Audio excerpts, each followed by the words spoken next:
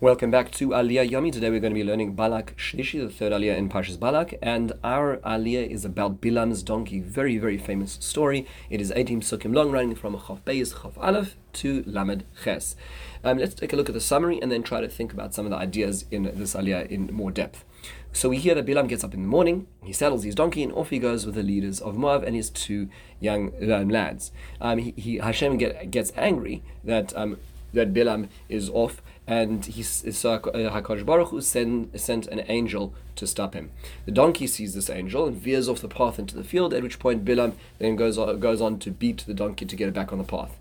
The donkey is then walking in a path between the vineyards, and the angel appears again, and so the donkey moves to the side, pushing Bilaam's leg against the wall of the vineyard, and he continues to beat it. The angel then appears a third time in a very narrow area with no flexibility to move to either side, at which point the donkey just sits down and refuses to go forward. At this point, Bilaam pulls out a stick and starts to beat the donkey. Then Hashem opens the mouth of the donkey, and the donkey says, Bilaam, why are you hitting me these 3 times? Bilaam says, well, because you're making fun of me. You're scorning me, and therefore, if I had a sword right now, I would kill you. The donkey turns and says, but I've been a loyal donkey all the times, from time immemorial. Why, have I ever done anything like this to you? At this point, Hashem opens the eyes of Bilaam. He sees the angel standing with the sword. Bilaam prostrates himself on the ground. He's terrified.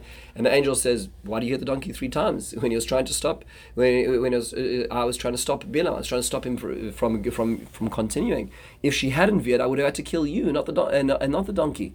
So Bilaam admits that he sinned, and he agrees he can go back. He'll go back if Hashem wants it.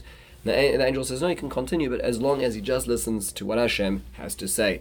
Balak then hears that Bilaam's on the way. He carries on his path. They meet at the border of Moab, and he says to him, why didn't you come first time around? I asked you to come. And Bilaam explains, well, I can only do what Hashem wants me to do. And that's the end of the Aliyah. Okay, so a few basic points to consider in this Aliyah. Number 1 is, why is Hashem angry? After all, Hashem let Bilaam go. So if Hashem let Bilaam go, then he should not be angry for Bilaam listening to him. So, the Rashi explains that he was so eager, he saddled his own donkey. What Rashi says is, Sina makalkeles as ashura, that hatred takes a person out of line. He has servants, he has people who could do it for him, but yet there he is saddling his own donkey early in the morning. And therefore, to a certain degree, he is so excited for this. It's not just that he's going, he's gung-ho about all of this.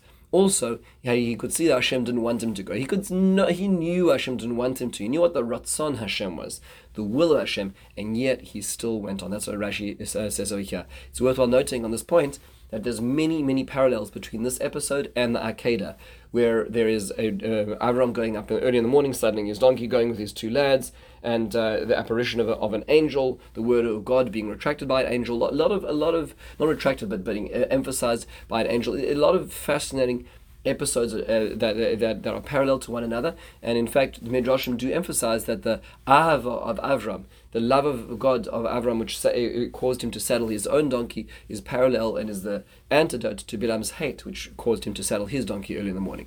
A lot of fascinating things to think about.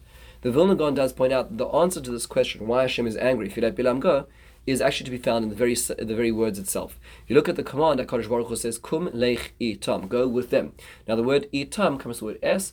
Es means to say that is not that they're the same entity, but it could be that 2 people are on the same train because they are getting to similar destinations, but not that they have any shared value, mission, or relationship. But when he does go, it says, Vayelech im sarei Moab. He went with. Im is hatafel, which means to say that the person is now subsidiary, is belonging to the same mission. If you look at these very simple pronouns, Hashem only allowed him to go with him on the same train. You can go to Moab. You're not on the same plan. You don't have the same mission. But he does get up and he went with them with the same mission. And so therefore that already indicates that he's trying to break the command of HaKadosh Baruch Hu. That's what the Vilna Gaon points out. Now, why was Hashem sending an angel? Rashi says a remarkable thing. This was an angel of mercy. Hashem was trying to help Bilaam. So many times in life, we forget that when things are difficult, maybe Hashem's trying to tell us something. Maybe HaKadosh Baruch was trying to save us from ourselves. Bilaam couldn't see that. This was an angel of mercy, not an angel of kitrug. Now, why couldn't Bilaam see the donkey?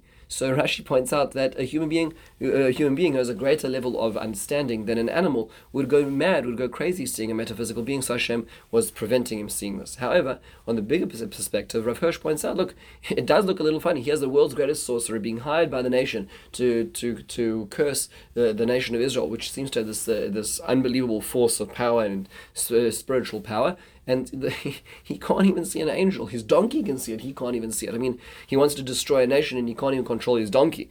It's quite a remarkable and embarrassing experience that is happening to Bilaam right now. Now, does Bilaam regret his actions? So it seems on the face that he does. But Rashi points out that when he speaks to the angel, he actually says, no, you know what? He just says, look, I got the permission from God. He has my permission slip.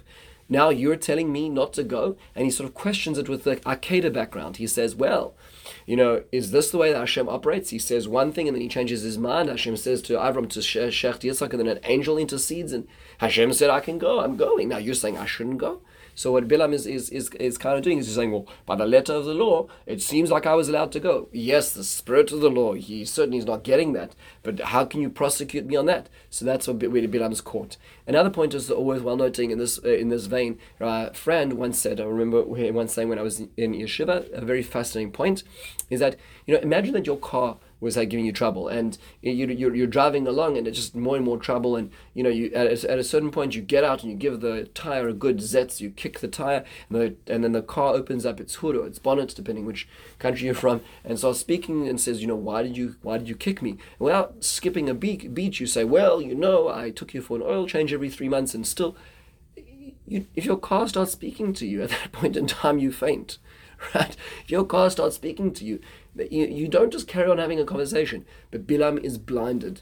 Bilaam is a person who's so caught up in his own vendetta, in his own hate, as Rashi had said earlier, that he cannot see beyond himself. And then think about it from another perspective. He says to the donkey, if I had a sword, I'd kill you. Well, that's not going to help him. He'd kill his donkey. So he's going to be on foot all the way to Moab. It's not like you can catch a bus, right? So meaning to say, it's a self-destructive oblivion of blindness, which a person gets into when they live a world of hate. They can't see out of it, and they will do things which are destructive to their very own self.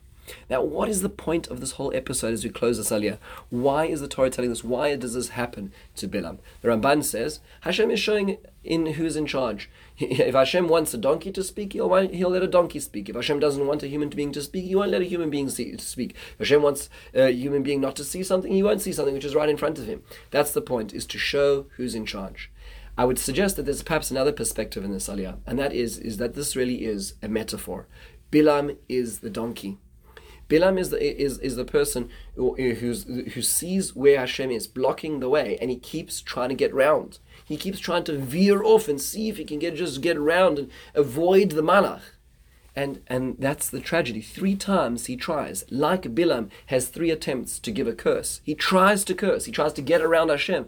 And each time Hashem makes it narrower and narrower and narrower. His inability. What essentially is, if you think about this is the exact metaphor for the range of human free will as it confronts the divine. And when Hashem doesn't want something to happen, the space of that free will is going to diminish and diminish to the point where it cannot continue if Hashem doesn't want it.